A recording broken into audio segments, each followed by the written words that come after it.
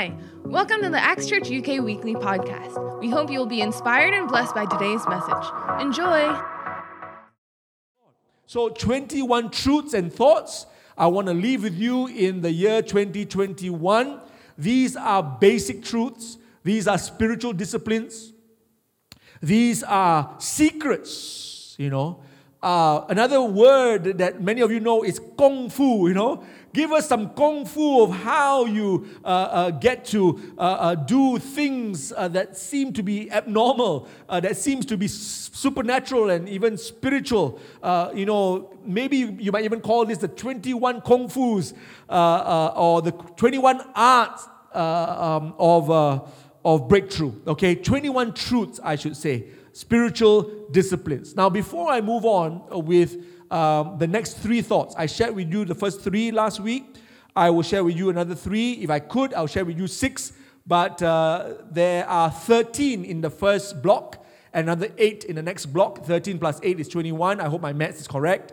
But before I get into that, I want to share with you the scripture, the underlining scripture that's found in 2 Timothy 4:7.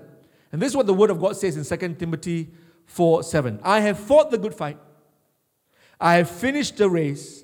I have kept the faith. Now, I know and I believe that all of us watching, all of us who are here at DVCC, the home of Acts Church here in Summit, I know for a fact that all of us, we have our own fights to fight every single day. From the time we wake up in the morning till the time we close our eyes and go to bed, there is a fight. The Bible calls it a good fight and a fight that we need to fight. But how do we fight in a way that we can win? There is a race that we are all running and a race that we all should finish. But there is also an enemy called the devil who wants us to lose this fight, who wants us not to finish this race. But we are all finishers in Christ because Christ himself is a finisher. And he's the author and finisher of our faith, says Hebrews chapter 12. He is the author and finisher. So we are all called and intended to be finishing the race that we are running. Every day we are running a race. It's not a 100-meter dash. It's more like a marathon of life. And I want all of us to finish and to finish well. How well? This is how well we want to finish. That at the end, when we touch the tape, the end tape, the last finishing line tape of our lives, we can say, like Paul said, I have kept the faith. I have kept the faith. Jesus wants us to keep the faith. The devil doesn't want us to keep the faith. He knows how powerful our faith is. The Bible says in John, I believe it's 1 John chapter 5. I'm trying to go by memory now. But it says that it is our faith that has overcome the world. It is our faith. If you really want to overcome the world, friends, it is by faith and not by sight. And that's why the Bible says to live by faith and not by sight. So I have fought the good fight. I have finished the race. I have kept the faith. And these are some of the ways to do it. So the first three, I will just repeat to you very quickly as a point of review. Number one, the highest of all of them is to love God with all your heart. Love the Lord your God with all your heart, mind, soul, and strength. That's what the Bible tells us. This is the first and greatest commandment. Number one. Number two is to trust in the Lord with all your heart and lean not on your own understanding. Trust in the Lord with all your heart. Proverbs 3 verse 5 says that. And then number three, the top three, the third one says, serve God with all your heart. Serve God with all your heart. In everything that you do, do it heartily as unto the Lord. We read from Colossians.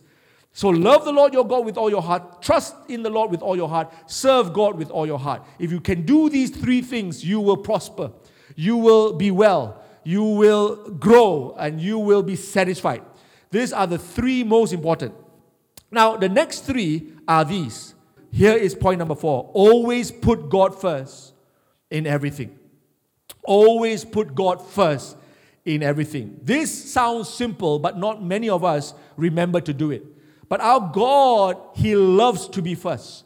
Our God wants to be first. Our God knows that we need to put Him first. Because if we don't put Him first, someone else or something else will take that place. And if someone or something else besides God takes that place, we are in trouble.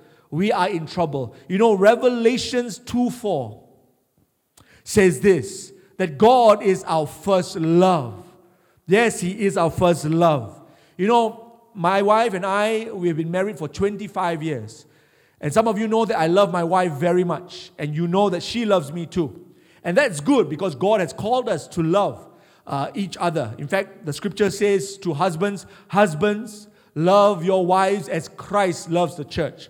So it's a very divine love. It's a very powerful love. And I love my wife. But I can tell you this, if you ask me honestly, I will have to tell you that I must not love my wife as much as I love God. He is my first love. She cannot take that place. As much as I can love her with my human love, I cannot and I must not and I must never love my wife in the place of God.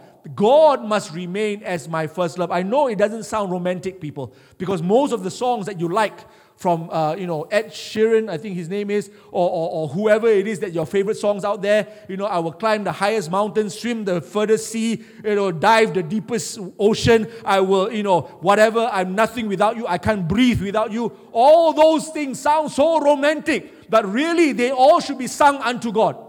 Because there's no one else on the face of the earth that is deserving of you crossing the seas for. I'm telling you right now, there's no one deserving, climbing Mount Everest and down. Seriously, friends. I know why you want to sing that way. Because all of you were made in God's image. And actually, God should have that place. And so those songs are coming out. We don't realize it, but it's actually coming out unto God, really. But then we thought that it was coming out for our girlfriend, coming out for our boyfriend. Now, honestly, if you ask my wife, Pastor Sandra, who is your first love? She will also not be daring enough. She will also tell you that it cannot be my husband even though I love him. It has to be God. And I tell you this, why God has made this so. Is because of this. And listen to me now, this is very important. If my wife can know that her husband, Kenneth Chin, loves God first, then she will also know that I will also always love her. If my wife knows that my first love is God, then she will be guaranteed almost that I will always be faithful to her. And if I know that Pastor Sandra's first love is not me, then I know that she will always love me. Are you all still with me? This is the guarantee. When you put God first, He will make sure that we live our lives right. And my wife could be so passionate about God, she could go here and there and serve God and go like, Pastor Kenneth, you asked me to love God first, and so I'm everywhere serving God. But the Lord will speak to her and say, no, Sandra, you're supposed to also love your husband. Please go back and cook for him. He's hungry. And Pastor Sandra will do it because she loves God first and she will hear His voice. And when He says, go and do this for your husband, she will do it unto Him first. And that is the way to live this life. And the same is with me. When I'm about to be tempted to do other things, to look at another woman or enter into pornography, my God, who I love first, will remind me, hey, don't be unfaithful to your wife. And sometimes guys don't understand this, but even going into pornography can be unfaithful to your wife. We don't understand this, but it's true because you're looking at other women. You're looking at how other people are doing it. You're getting excited about other women, but you should be getting excited about your wife. So listen to me. You love God first. God loves us so much. You see, He's not one of those selfish dudes up in heaven who just, please love me, please love me. I'm so insecure, God is saying. No, we can't imagine an insecure God. We can only imagine a God that loves us so much that He tells us to love Him and He tells us to put Him first because it's only for our own good. The marriages that put God first will last. And not last, but will be strong. And not just strong, but they will serve from their lives and give God and the world their best. I'm telling you right now. It's the same thing with children. Some of you, now that you have children, you go like, wow, this son has changed my life. This daughter has changed my life. I'm no longer the same. I feel like I'm complete now with this son or with this daughter. No, you're supposed to be complete in God, in Jesus. Are you all still with me? That's why Abraham was asked to put God first. And by putting God first, he could even offer back his only son, Isaac. How could he do that? Because he loved God first. And of course, he knew that God had the power to resurrect his son after he had killed him. Are you all still with me? What makes people do the things they do? Well, the answer is God is first. God is first. And it's not just first love. It's also first fruit. Have you heard of first fruit? Give unto God first fruit. That's the difference between Cain and Abel, friends. If you look back into Genesis, you will read that Cain brought an offering to the Lord. Abel brought an offering to the Lord. But why was Abel's offering accepted and not Cain? Because Cain brought, the Bible says, the fruit of the ground. Nothing wrong with that, nothing bad with that. He brought the fruit of the ground and gave it to God. Here, God, I put some things together, went around my field and just plucked, whatever. I just put some things in the basket. Here you go, God. Here you go. I hope you're pleased. And, I think God wasn't really upset. In fact, the Bible didn't even say that God was upset with Cain's offering. The Bible only said that God accepted Abel's offering. And then Cain got jealous. So you see, I don't see the word upset, so don't think that God is just upset with your offering. He accepted Abel's offering because the Bible says very clearly, and you read it in Genesis, that Abel brought from the first fruit, from the firstborn of the animals that he had. Are you all still with me? The key difference between Cain and Abel is not that one was more special than the other, one had more knowledge than the other, one was, Adam's and Eve's favorite son. No. The key difference was, what did it mean to us when we brought that to God? What does it mean to us today when we bring this offering to the Lord? First fruit. God wants not just any fruit, but first fruit, because you only give God your best.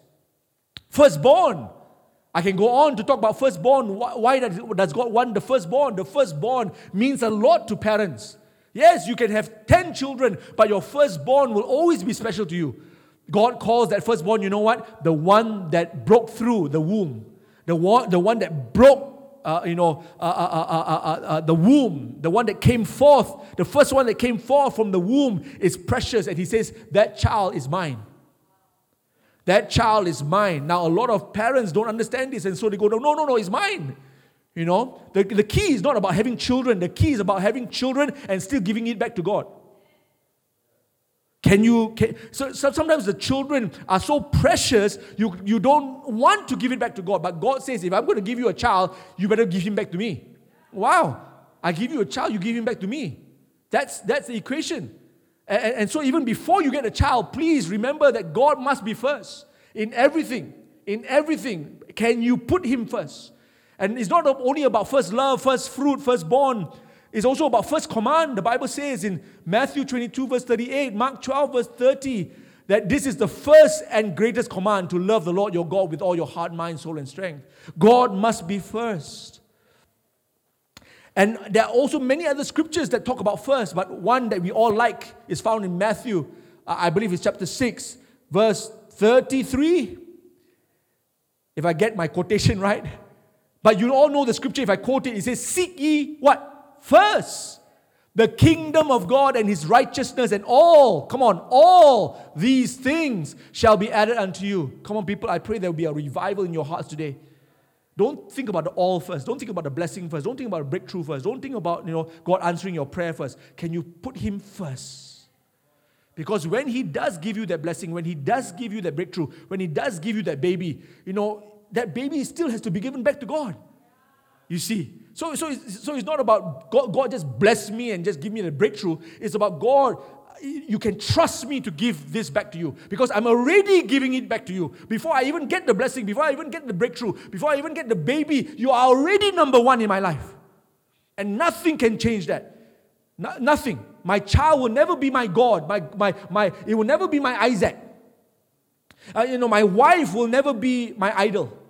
My career, my job, my money. No, God, you are number one. You are number one. And I want to remind you that our God is a jealous God. He is a jealous God. And the Bible is very clear about that. Exodus 20 verse 5 says that. Exodus 34:14 says that. 2 Corinthians 11:2 says that. James 4 verse 5. James 4 verse 5, I just read it a couple of weeks ago. You know what it says? Do you not know that the spirit that lives within you yearns jealously? He yearns jealously. You know why he yearns? Because many of us don't live the way of putting God first. And so while the Spirit of God is living in us, I think he's being grieved every day because he's being put second, he's being put third, and he's being put fifth, and he's being put 15th, and he's being put 25th. He should be first. And he's almost like wanting to shout to us and say, this is the problem why things are not aligning in your life. Things are not happening in your life. Things are not, coming through because God is not yet first. And I'm telling you right now, God is a jealous God. And you know what I want to say? I want to say thank you, Lord, for being jealous. Because I can't imagine you not being jealous. If you are not jealous, then you are a tidak apa God. You know what a tidak apa God is? Never mind lah. You just go ahead and do what you want to do. Just go ahead and do what you do. It's okay. It's okay. I'm all right. I'm okay. I don't need this from you. I don't need your worship. I don't need, fine, no problem. No, but our God is so jealous for us that He always makes sure that our concern and our interests and our lives and where we're going and where we came from and everything, it's all aligned. Friends, I want to tell you this. Can I just go a little bit deeper with you? Because I've been a pastor now for nearly 30 years, I want to say there are a few things I've seen through these years of just having this experience of being pastor. I can tell you, I know when a person hasn't put God first. I know it in my life and I know it in people's lives.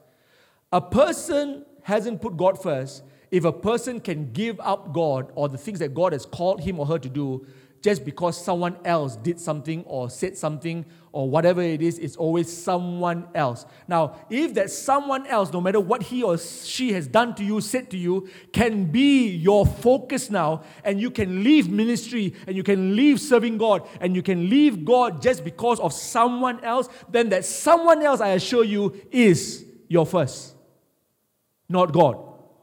But if God was your first love, your first focus, your first attention, then no matter what people have said, no matter how they have hurt your feelings, no matter what they have done, they are not first. And because they are not first, you don't leave God. If God is your first love, you leave them. You leave the hurts that they have brought to you. You leave the bitterness that they have brought to you. You leave, whatever it is, you leave people for God. You don't leave God for people. If you leave God for people, I assure you God is not your first love. So listen to me very carefully. If God really was your first love, you will have the strength to leave the sadness and to leave the bitterness and to leave the unforgiveness, because all these things are people that brought that to you. They brought you those words that hurt you and cut your heart. They brought you betrayal. They brought you unfaithfulness. But you see, many people concentrate on that bitterness. They concentrate on that unfaithfulness. They concentrate on that unforgiveness. And the people around them become the first focus and attention and not God. And so what happens is that they follow after this, even though it's bad or good, and they leave God. It's not to be. If you put God first, then you leave those things and you follow Him. Can I hear a good amen? And so you know. You can't bluff me or you can't bluff yourself. You can't bluff anyone that, oh no, God is my first. No, if He's really your first, then follow Him no matter what. Our God is a jealous God. Number 5, always prioritize your quiet time with God. The question to me 2 weeks ago was, what would you have told Benji and Michelle that you sent as missionaries to Osaka, Japan? What would you have told them? How about, Pastor Kenneth, the top 3 things, what would you say? Well, the top 3, I just gave it to you last Sunday. But, I went on to meditate upon it and God gave me another 3. And these 3 I would say to Benji and Michelle, Benji, whatever you do, make sure God is first. Benji, whatever you do, make sure you don't forget doing your quiet time. Make sure your quiet time is priority. Ladies and gentlemen, I've been following the Lord Jesus Christ for about 35 years now. And for about 31 years, I've been preaching His Word. And for about 25 of those years, I've been living by faith, meaning that I don't get a salary. And whatever I get, usually just gets, to somewhere to pay a bill or to pay a rental. I don't have anything extra that comes from anywhere. All I have has come to me from the Lord. Yes, God has used men and women. Yes, God has used people to bless me. God moved their hearts to give to me. But it's God, and I give Him all the glory. And I pray that God will bless everyone who's ever given to me. But I want to tell you this, 25 years. And so I've got some things, not many things, but some things I've learned. Some kung fu, you might want to call it, how do you break through into the supernatural? How do you break through into the spiritual blessings? How do you get into that place of victory and overcoming power? How do you become a conqueror even though there's no cash? How do you live a life of faith? And so I want to give you some very simple but significant points. And number one for today was put God first. Always do that, friends. I tell you what, you will not regret it. Number two is to always prioritize your quiet time with God. Now, Daniel 6:10. Let's look at Daniel 6:10. Daniel, when he heard some bad news that if we were not to bow down before this image, we will be put into the lion's den. So let's read this, right? He got bad news. Now, when Daniel knew that the writing was signed, he went home, and in his upper room, with his windows open toward Jerusalem, he knelt down on his knees 3 times that day and prayed and gave thanks before his God, as was his custom since early days. So Daniel heard bad news, and even as we today hear bad news, I wonder what is the first thing we'll do. Many of us, I can tell you what's the first thing we'll do. We worry. Maybe the second thing is that, find out who to call. Maybe the third thing is, stop giving. Stop going. Stop everything that you're doing that you are actually passionate about because, just in case there's not enough for you and your family. You will start stopping. Oh, that 2 words that are opposite. You will start stopping.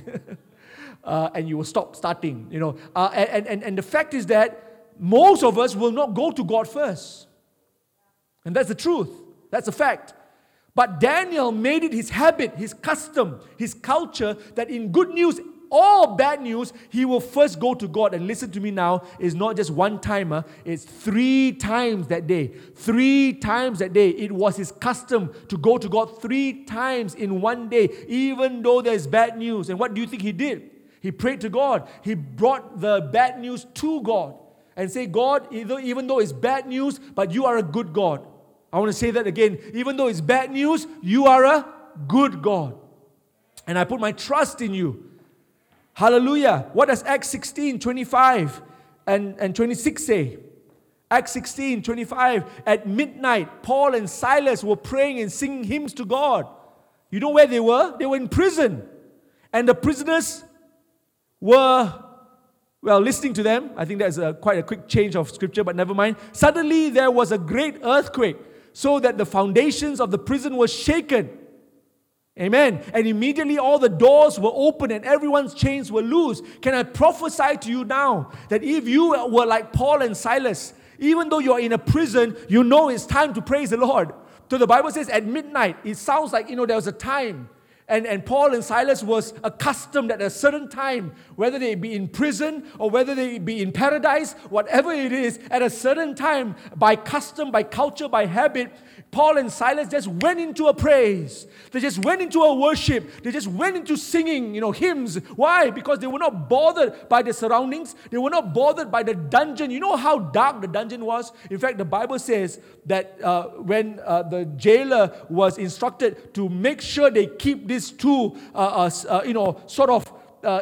secure and make sure that nobody comes in to set them free. The jailer actually was so scared to lose these 2 prisoners that he put them into the deepest dungeon, not just any prison, but the deepest and the darkest place. But in that deep, dark place, they said, hey, look at the time. I don't know what watch they were looking at and whether it was Jerusalem time, but whatever time it was praise time.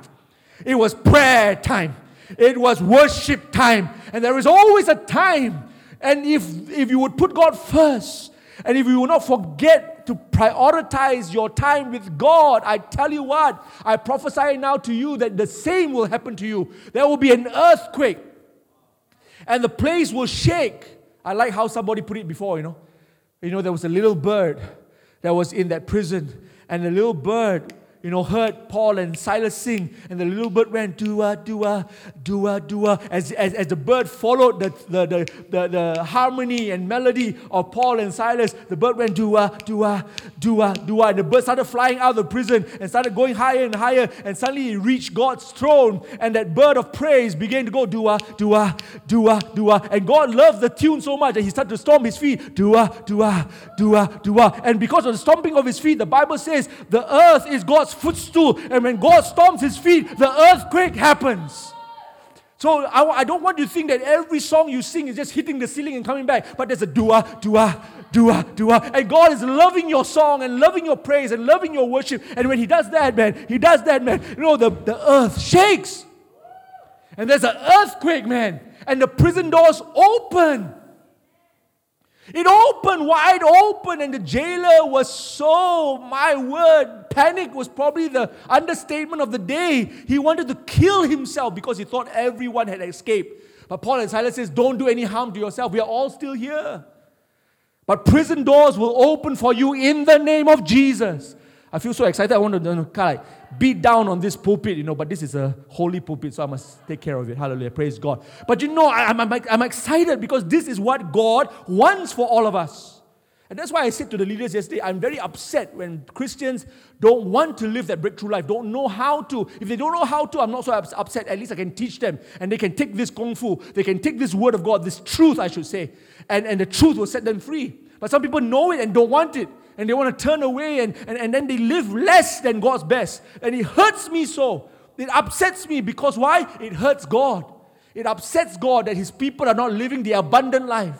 The life in full, the breakthrough life. Are you all still with me? Come on, people. Paul and Silas said, I don't care where I am right now, because I know wherever I am, it's God time now, it's praise time now, it's quiet time now, and nothing is going to stop me. Prioritize your quiet time with God. You know what I do in my quiet time? Every morning, the Lord wakes me up. I must say this, I must give Him the glory, because by myself, I find it hard to wake up.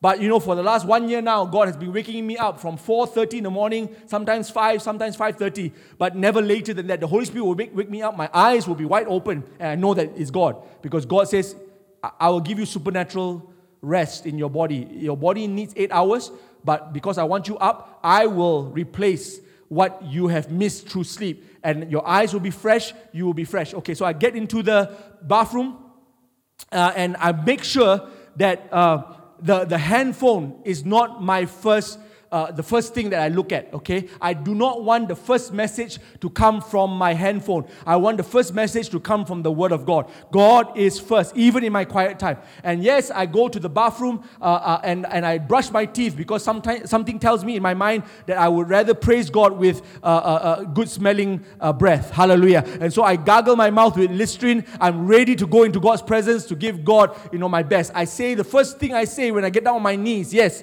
I do spend about an hour on my knees. It is again by the grace of God that I can be on my knees for an hour. Then the first thing I say is, good morning, Father. Good morning, Lord Jesus. Good morning, Holy Spirit. And then I continue for about half an hour just praising God, giving thanks to God. I sometimes pray in tongues for 5 to 10 minutes. Or I just give God the first 35 minutes, because it says, enter His gates with thanksgiving and into His courts with praise. And that's all I do, praising God. You know what I thank God for sometimes? I say, God, thank you for a good night rest. Because how many of you know that rest and sleep is from God? Have you ever toiled and turned on your bed before and can't sleep? And in fact, some of you are actually very tired but still can't sleep. In fact, the more tired you are, sometimes you can't sleep.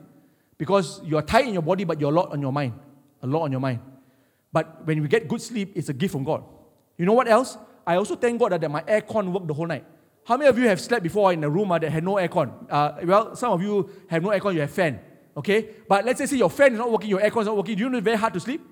And so I don't take that for granted. I say, God, thank you, my aircon worked the whole night. Because I have been in a place whereby my aircon didn't work. And I tell you what, it was so hard to sleep. So I actually have a lot of things to thank God for. So I take about 35, 40 minutes. And I even thank God that when I go to the toilet, before I flush, I thank God that my whole plumbing works. Because I've heard that people have got different problems before where whatever it is can't come out. All right? Now, I don't take things for granted because God, I said, Lord, thank you. Thank you that the plumbing worked. Thank you that I flush, it flushed, because sometimes people's toilet don't flush and it's a real mess. Thank you that water came out my tap. Thank you, God, that I can come into my prayer room now, that my house has got a special prayer room just for Pastor Kenneth, because he's a pastor of X Church. And what is a pastor of X Church if he doesn't have his own prayer room? And so I prayed this before, Lord, give this pastor a prayer room, because he leads the most amazing church in this world. So give this pastor a prayer room so that he can seek your face. And so I get down my prayer room, I kneel. I say, God, thank you that I can kneel, because a lot of people have got knee problem. They can't bend their knees. I say, God, thank you that it's not me that I can't. It's not me that I can't bend my knees. I pity those who can't bend their knees, and I pray for them that their knees will be healed. But I can, and I thank God for that I can kneel. Then I go on and on. I said, God, thank you. Then I turn on my aircon in my prayer room. After about half an hour, I said, every time I hear tit, and it turns on, I said, thank you, Jesus. And I just go on, friends. I tell you what, there's so much to thank God for. And then I go and I read the Bible for about 10 minutes. And then there'll be a routine. There'll be a routine. I am glad it's a routine, because I need to remember prayers to pray for my pastors, my elders, my church partners. I go like this for every child, every teenager, every campus student, every young working adult, every marriage, every home, every family, every business, every ministry. 10 things. I will name it every single day. And it becomes a routine. And so I pray, I cover everybody. I plead the power of the blood of Jesus. That the power of the blood of Jesus will cover us and cleanse us from what? From all sin and sickness, infirmity and iniquity. So this is my routine now. I pray this prayer. I pray for my wife. I pray for our health, our wealth. Our health, our wealth. Because health cannot be bought with money, man. I'm telling you right now. Okay, you can be the richest man in the world and you can be suffering in a hospital. Health cannot be bought with money. It's given by God. And so we ask God, God, have mercy upon us. Have mercy upon us. And so I pray, I cover everybody, and then I pray for Malaysia. I pray for peace. I pray for good leaders. And then I pray, I say, God, I bless the God of Abraham, Isaac, and Jacob. I bless the God of Israel. And I say, I pray for the peace of Jerusalem. And I name those names of people who are not well. It used to be Calistio. It used to be Nancy Yap. And then they got healed. And then now I pray for Ada. And I pray for a lot of other people whose names are there. I pray for them in the name of Jesus. God told me before that cancer will no longer be a death sentence. Very clear, he spoke to me. He says, Kenneth, I saw a person sitting in front of a doctor, and the doctor says, I'm so sorry to tell you you have cancer. And you go like, all right, I'll bring it to God, and I'm sure he can heal me. And I saw this picture in my mind. I go like, oh, wow, that's bold. And then the Lord said to me, Kenneth, in me, cancer is like a common cold. Have you ever cried when someone told you you have a cold? No, you don't cry when someone says, oh, you have a cold. So go back home, take some vitamin C's, water, and rest. And in 3 days, you'll be up and going. We don't cry when there's a cold. And the day will come when you don't cry anymore when someone says cancer. Because in God, it will be like a common cold. Do you understand? I said this before. God doesn't say this illness is bigger, that illness is smaller. No, He has paid the price for all sicknesses and all diseases. That's why the Bible says, bless the Lord, O my soul, and all that is within me. Bless His holy name. Bless the Lord, O my soul, and forget not all His benefits, who forgives all our iniquities and heals all our diseases. I confess this and I say, Lord, thank you, the day is coming. And in fact, I confess that it's now, that cancer will no longer be a death sentence.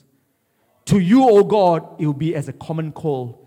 And in Jesus' name, it is healable, it is deliverable, it is something that God is bigger than. Someone said that cancer is the big C. No, Christ is the big C. He is bigger than cancer anytime, always. And so He has paid the price. He has paid the price. I want to keep saying He because I don't want you to look at me. I'm just a human being. I'm just flesh and blood. Things can happen to my life. I can be weak. I can be poor. I can be whatever it is. Okay, so don't look at me. I have nothing. But what I have is what God gave to me. And God is saying that He will treat cancer like a common cold. It is Jesus. So I take Him at His word and I come before Him. And in the power of the Holy Spirit, I believe that He will fulfill what He says. Someone say amen. Amen. Praise God. So quiet time. Quiet time. I want to say to you, yesterday we had Aldo here, Acts Leaders Day Out. It's the once a year leaders event, the big leaders event. Of course, we couldn't have it live. We couldn't come to a physical place. So many of us, the majority of us, met online. And, we We had a great time. It was really, really memorable, really meaningful, really precious, really powerful. And the leaders have been giving their feedback that it was really, really a powerful meeting. But you know what happened towards the end was that we took down the feedback on the whiteboard. About 6-7 of us wrote the feedback that was coming back from 250 leaders. And the top 3 themes, we call it here not just themes, but daily bread. The daily bread that we downloaded from the Holy Spirit, the top 3 was this. Number 1, intention or intentionally. Doing everything from this year onwards intentionally, with intention, with purpose. Okay, that's number 1, highest on the list. But the second highest and the third highest, this is what it is. The second one was prayer. Our leaders want more in their prayer life in 2021. And I can tell you this, is not a bad thing. It is a good thing to want more of God, to acknowledge that without prayer, it's going to be difficult. When a person says, I need more prayer, what they are saying is that I need more of God. And I tell you what, this is for me as a pastor, it blesses my heart. Because it just says that my leaders depend on the Lord. But number 3 is the word devotion. Almost all of my leaders want a deeper devotion. And I can understand this, I can understand why. Number 1, the power of devotion, the precious time spent with God, the things that we download from God during that time, the things that gets done during a quiet time in the spiritual realm, in the physical realm. A lot of things gets done in devotion. It gets settled in devotion. It gets rooted in devotion. Wars are won on our knees. Battles are won on our knees. Things that are uncertain become certain in that 1 hour of quiet time. That's why I think my leaders want more of devotion. But I think even more than that is this thought that I just had this morning. As I was thinking about the devotion that my leaders want more of. It's not surprising because there's nothing like a good devotion or quiet time that can give us a sense of assurance or even guarantee that no matter what we face, it's been covered. Really. This is at least for me, when I go out in the day, I could face a lot of different things, good things, bad things, testimonies, trials, testings, temptations. And sometimes I have to stop myself and go like, oh my word, did I do my quiet time today? Oh yes, I did. And it doesn't make quiet time magical. It just gives us a sense of assurance, a sense of confidence that we have met with God. That we have had that time to praise the Lord, to thank God, to worship Him, and to also cover everything that is precious to us. It is during the quiet time that we have that we do all this. And so hours later, when you're faced with whatever you're faced with, you just have to remember. It's almost like this, guys. I was told at the beginning of the pandemic that if we can make sure that our immune system is strong, we are going to be able to stand this or withstand this pandemic. Meaning that the stronger our immune system, the less chance we will contract this disease. That's what they were telling us. So they said take more vitamin C's. And so if you go to a pharmacy or any pharmacy, they'll tell you our vitamin C sales went up. Okay, our vitamin C sales went up, or whatever supplements. It could be multivitamins or whatever it is, whatever supplements, the supplement sales, the vitamin C sales went up and up and up. And pharmacies were doing so well because people were wanting to guard and strengthen their immune system. Now, so what do we usually do before we go out of the house? We pump ourselves with vitamin C, and then we go. And when we go with a little bit more confidence than the one who didn't take any vitamin C's, right? So we are going into the lift, and there's about 5 people. And yes, we have the mask, but we go like, okay, but I've taken my vitamin C. You know what I'm saying? And then we go to the market, and then we're shopping, and yeah, I'm not saying that we break any SOPs. No, we're still doing the SOP, but there's a quiet confidence. There's a quiet reassurance. There's a quiet guarantee that I am protected. And I tell you, this is what quiet time does to us. At least it does that to me. I know that I have spent time with God. I know that I have taken my problems to the Lord. I know that I've taken my prayer to the Lord. I know that I've taken, my worship to the Lord. I've covered everyone in prayer. My wife is covered in prayer. My wife goes out, often to do ministry, and she drives, at times alone, and sometimes she might come back a bit late. And I tell you what, I worry for her. I do. But when the Bible says or teaches us, why worry when we can pray? I should say to you, why worry when you have prayed? And so I said, God, my wife is late and she hasn't, sent me any message yet. Maybe she will, but it's late. It's already 10 p.m. But then I remind myself, yes, I really spent time praying for my wife this morning, so I think she's going to be okay. Now, it doesn't stop me, of course, to pray for her again. But I want to tell you, as vitamin C's do for some of us, and taking our supplements, I joke with some people who have gout, they have gout problem. So there's a pill called allopurinol. Those of you who have gout, you're probably smiling now. Oh, Pastor Kenneth knows a lot about gout. And the other one is called colchicine. And allopurinol is the one that you take so that you don't get gout. But if you do get gout, you're supposed to take colchicine. Oh, I'm teaching you about gout now. You take colchicine and you're supposed to break the crystals that has formed around your joints. Okay, that's where the pain, the excruciating pain comes from. But you ask anyone who has gout problem that when they have taken their pill, today, this morning, or the day before, when they're supposed to take allopurinol every day if they have gout problem, so that they will never get gout pain. So you ask anybody who have taken that pill, the allopurinol, when they sit down to eat, and usually people who have gout, they're not supposed to eat broccoli or cauliflower, or they're not supposed to eat ikan bilis, or they're not supposed to eat seafood or beef or red meat, all that kind, right? But you see people who go like, they turn to each other. I've seen this before, husband and wife. Oh, have you taken your pill?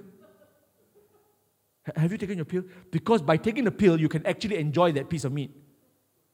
Yeah, because the pill helps you lower down your uric acid so that when you eat this, you won't immediately get under an attack of gout and the crystals won't form in your joints and therefore you won't be in pain. But you see how people's mind think. Did I take it or not? Have you taken it? Oh my, we haven't taken it, but we have already eaten half the steak. By the time we get back home, immediately take it, okay? Now, I want to say to you right now, that is what quiet time is to our spirit. We've done it. We've spent time with God. And please, people, those of you who like to do your quiet time at night, please think about it. Change your mind. It's best to do it in the morning. Okay? Early in the morning, give your day to the Lord. And let God... Jesus also woke up very early in the morning and he spent time with the Father. And when he spent time with the Father spoke to him and told him of things of the day and things of the week. And so Jesus walked everywhere he walked with confidence because he already had time with the Father and the Father already spoke to him. Can I say this to you before I close this point? Having a good quiet time is not just about talking to God, because the truth is, God already knows what you're about to say before you say it. I want to say it again. God already knows what you are about to say, what you have to say. God already knows your need, the Bible says, even before you ask him. So more importantly, in quiet time, in devotion, is to hear God talk, is to read his word and to draw out from him. That's the power. That's the real power. If you look into Exodus, every time Moses met with God, the Bible says God talked with Moses. God talked with Moses. God talked with Moses. It doesn't always say Moses talked with God, because I tell you right now, the real important thing that happens in a quiet time devotion, the thing that makes it work so powerfully is not you talking to him, because he already knows all that's in your heart, but he needs to talk to you.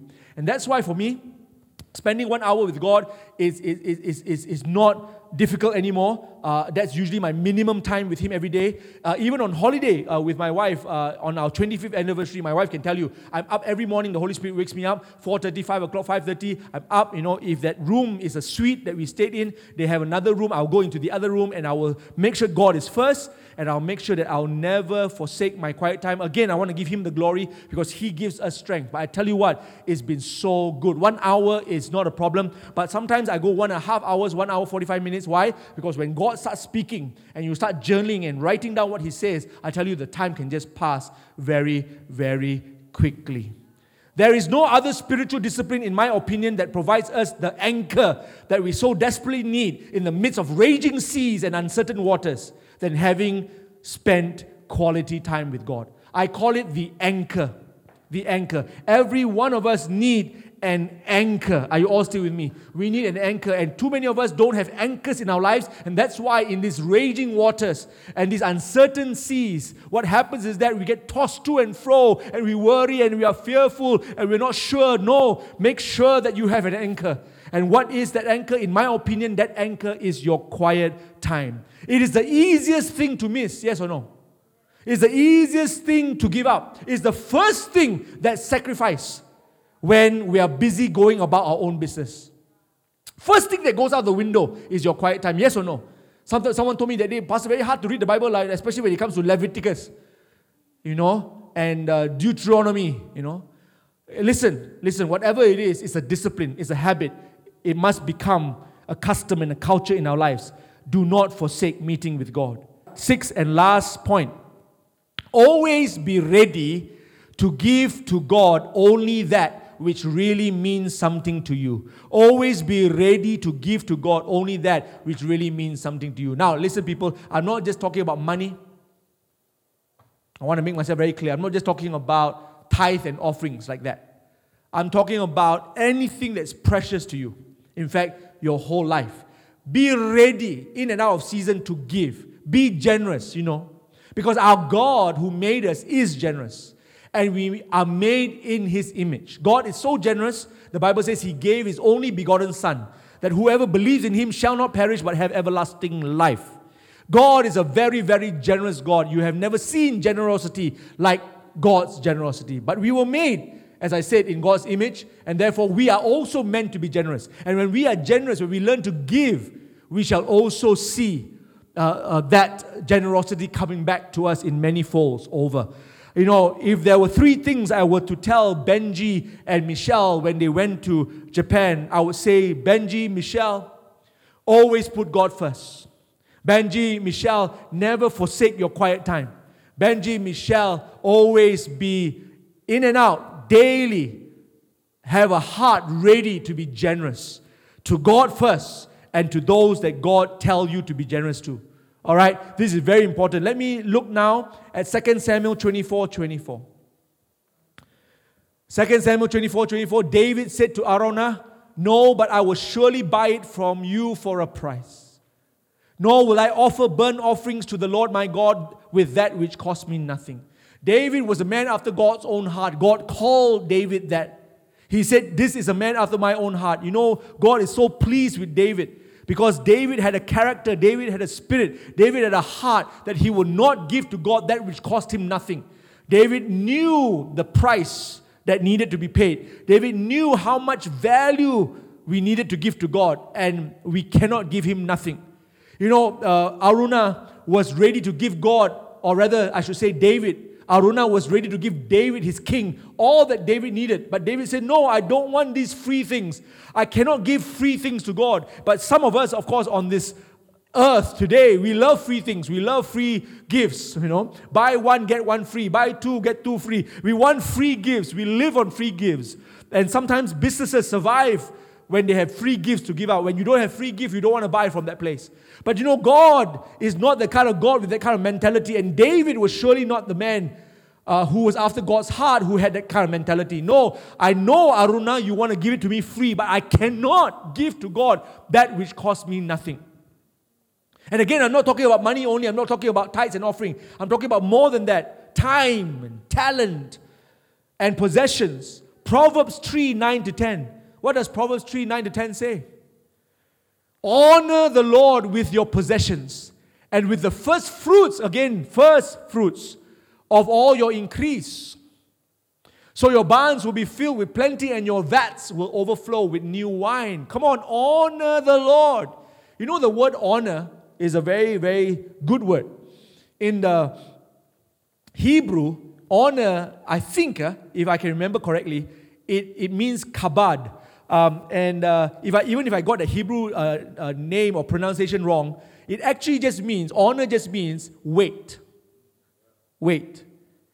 So when you honor somebody and this person feels honored and this person goes away feeling that honor, is because he has gone away heavier than when he came.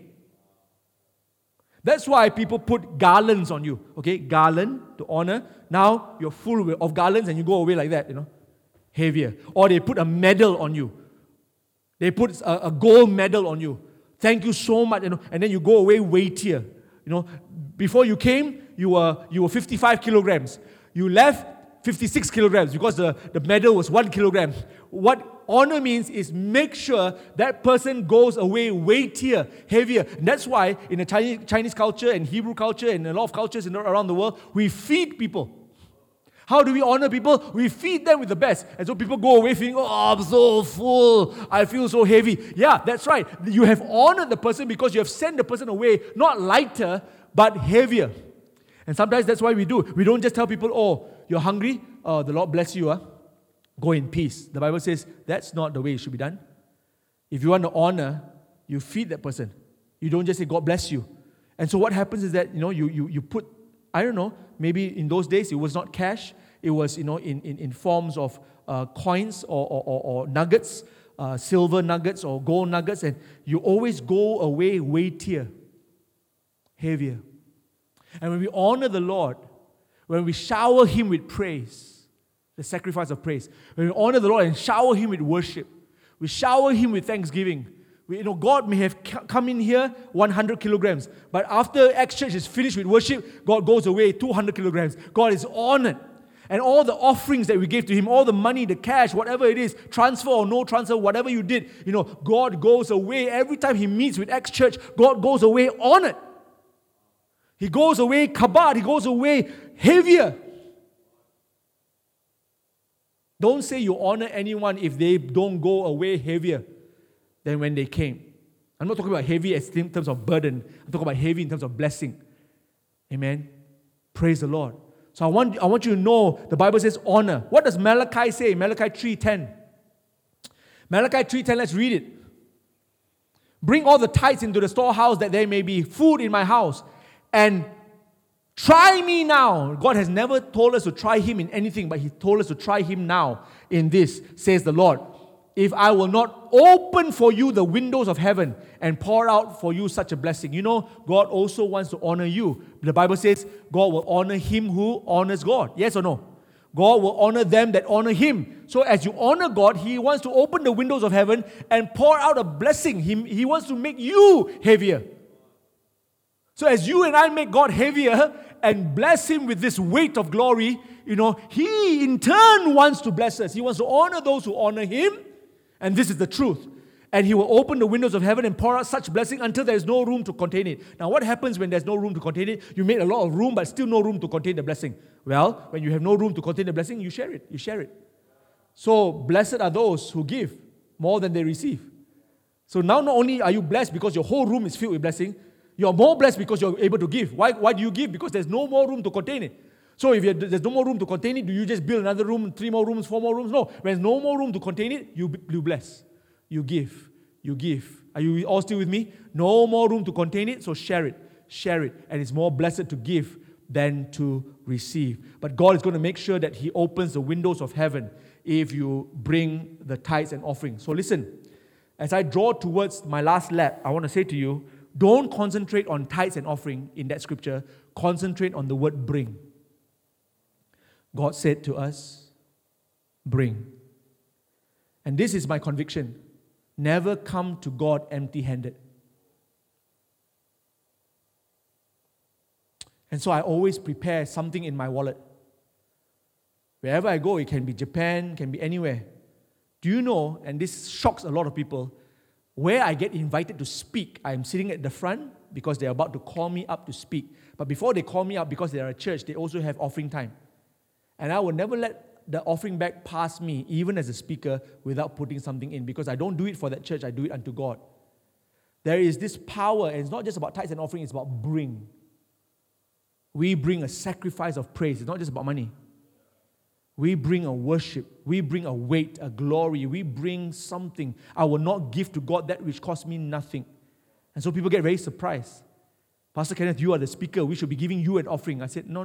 It's not about that. It's about I can't come to God with empty hands. Because God has never come to me with empty hands. God has never come to me with empty hands. And I just believe Benji, Michelle, anyone else watching this, listening to this, you might be missionaries in Japan, but I'm sure, Benji, Michelle, you will never stop giving to the Lord and giving off yourself to the Lord and to the people around you. I like this other scripture. The last one is found in 2 Corinthians. Is it in 2 Corinthians? Chapter 8, verse 3 to 5. 2 Corinthians, do you have that? Yeah. For I bear witness that according to their ability, yes, and beyond their ability, they were freely willing, imploring us with much urgency that we would receive the gift and the fellowship of the ministering to the saints. I love this one. And not only as we had hoped, but they gave of themselves first to the Lord. You know why you can give so much to God and so much to the people around you? Because you first give yourself. People would like to argue about whether it's 10%, how much is tithes, how much is offering. No. I have not ever seen myself, by the grace of God, come to a place where I argue whether it's 11%, 10%, net or gross. I don't need to, because all of my being belongs to God. All of me belongs to God. My heart won't even be beating if God didn't allow it to. My heart beats because God says keep on beating. My breath, I breathe because God says lungs, keep on breathing. I know there's a lot of people on respiratory help, ventilators.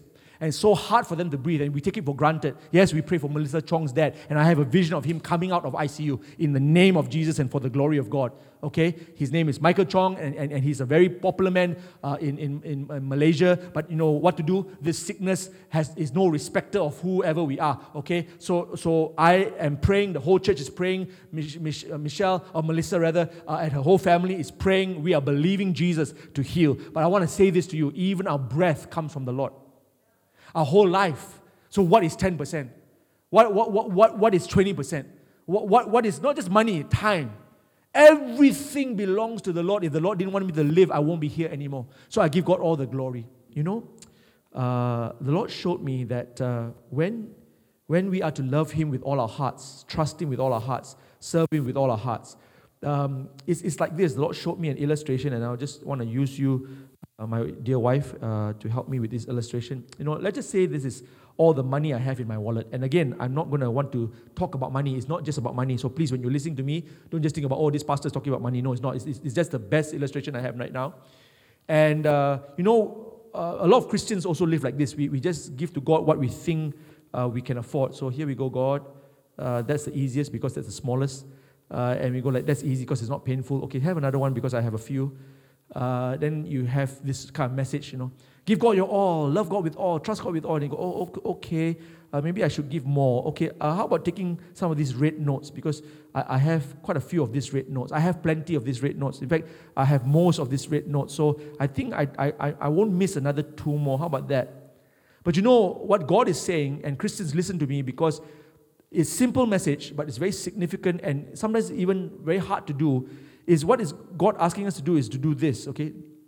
Take all of my time, take all of my life, take all of my heart, take all of my love, take all of my trust, God, because you are deserving. Now this then presents us a problem. The problem is we are supposed to love other people too. Okay, so let's say my wife is God now, and she has just received everything I have in my wallet. I don't have anything, really, nothing else to give, okay? Nothing else. I mean it. God, you deserve my all. But you see, I also have to love my family. I have to love my wife.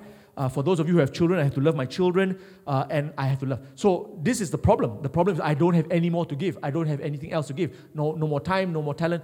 Okay, but this is what God wants.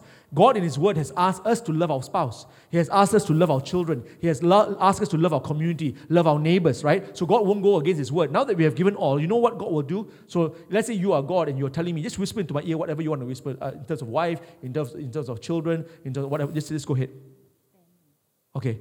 Okay, so God just said, love your wife as Christ loves the church. And I said, yeah, but God, I just gave you everything. So what is God going to do? God gives me something to give. Now it comes back from the God that I just gave everything. So I want you to know that God will never tell us to do something and not give us the power to do it.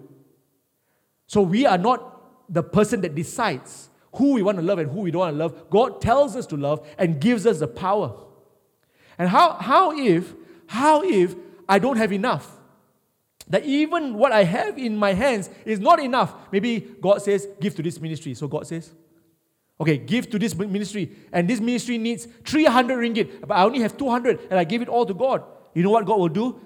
God will add to this 200 and give it back to me and say, oh my word, how do I get 300? He gave me maybe a new contract, gave me a new job, gave me an offering, reminded somebody who owed me money. Hey, no, pay up. Because God wants me to give to this ministry. So I want you to know this is the power of giving everything to God and trusting Him, because He will give you the love for your wife. He will give you the love for your children. He will give you the love for your neighbor. So that means even if your neighbor is a nuisance and you don't have the heart to love your neighbor, He will give it. And so, okay, God, you are the one who gave it to me. Otherwise, I will keep this money to myself, man. I will not give this terrible neighbor love. I will keep it to myself. I'll keep it to my heart. But I can't do it now because I've given it to God, and God has said, give this to your neighbor. I'm like, okay, are you sure? All right. Neighbor who don't deserve my love, I can only give you because God gave to me. You argue with your wife, and so you have no love for her in the morning when you woke up because you argue with her. Terrible argument at night, last night. This morning you woke up and God says, love your wife. I said, God, I really hate her guts because terrible. She was so rude to me. She was so bad to me. And God says, love your wife, and gives you the love to love her. And you're saying, even though I have no strength to love you this morning, God has given me strength. You turn to your children are so disobedient. You want to disown all of them. And then God says, He said, love your children. I said, but I have no strength to love my children. They are a whole disobedient bunch of people. And then God says, I'll give you the strength. Are you all still with me? Yep. This is very, very important. And you can just be seated for one. Thank you, dear. One more thing I want to share with you. So God's gold standard is found in His Word. His gold standard is give all, not some, not half. Give all. Love God with all. Trust God with all. Serve God with all. Give Him first. Make Him first always. Make sure the quiet time is in priority, and always give God your best, okay? So this is God's Word. This is God's gold standard. But instead, what the enemy wants to do, just like in Moses' time when he spoke through Aaron decided that, okay, it's all right to build a golden calf. And the golden calf looked like it was all right because this is your God who brought you out of Egypt, okay? So worship this golden calf as if you're worshiping God. But to God, that's idolatry. But they had a golden calf. But between the golden calf and God's standard, is two very different things. And so, if you compare the golden calf and God's golden standard, you will know that you fall short. You fall short. So here's how I'm going to finish this message. I want to say to you that there is something that sounds very good. It's called work-life balance. Work-life balance, okay? And work-life balance, I know a lot of young working adults love it. They love that. They go for seminars about that.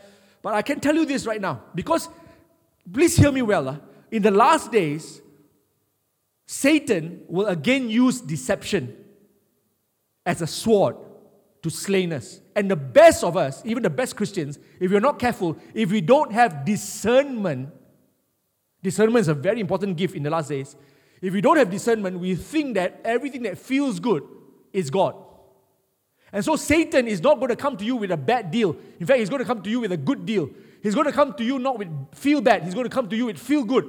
He's not going to come to you with look bad. He's going to come to you with look good. Everything that Satan is going to present you is going to look good, feel good. Are you all still with me? He comes as an angel of light.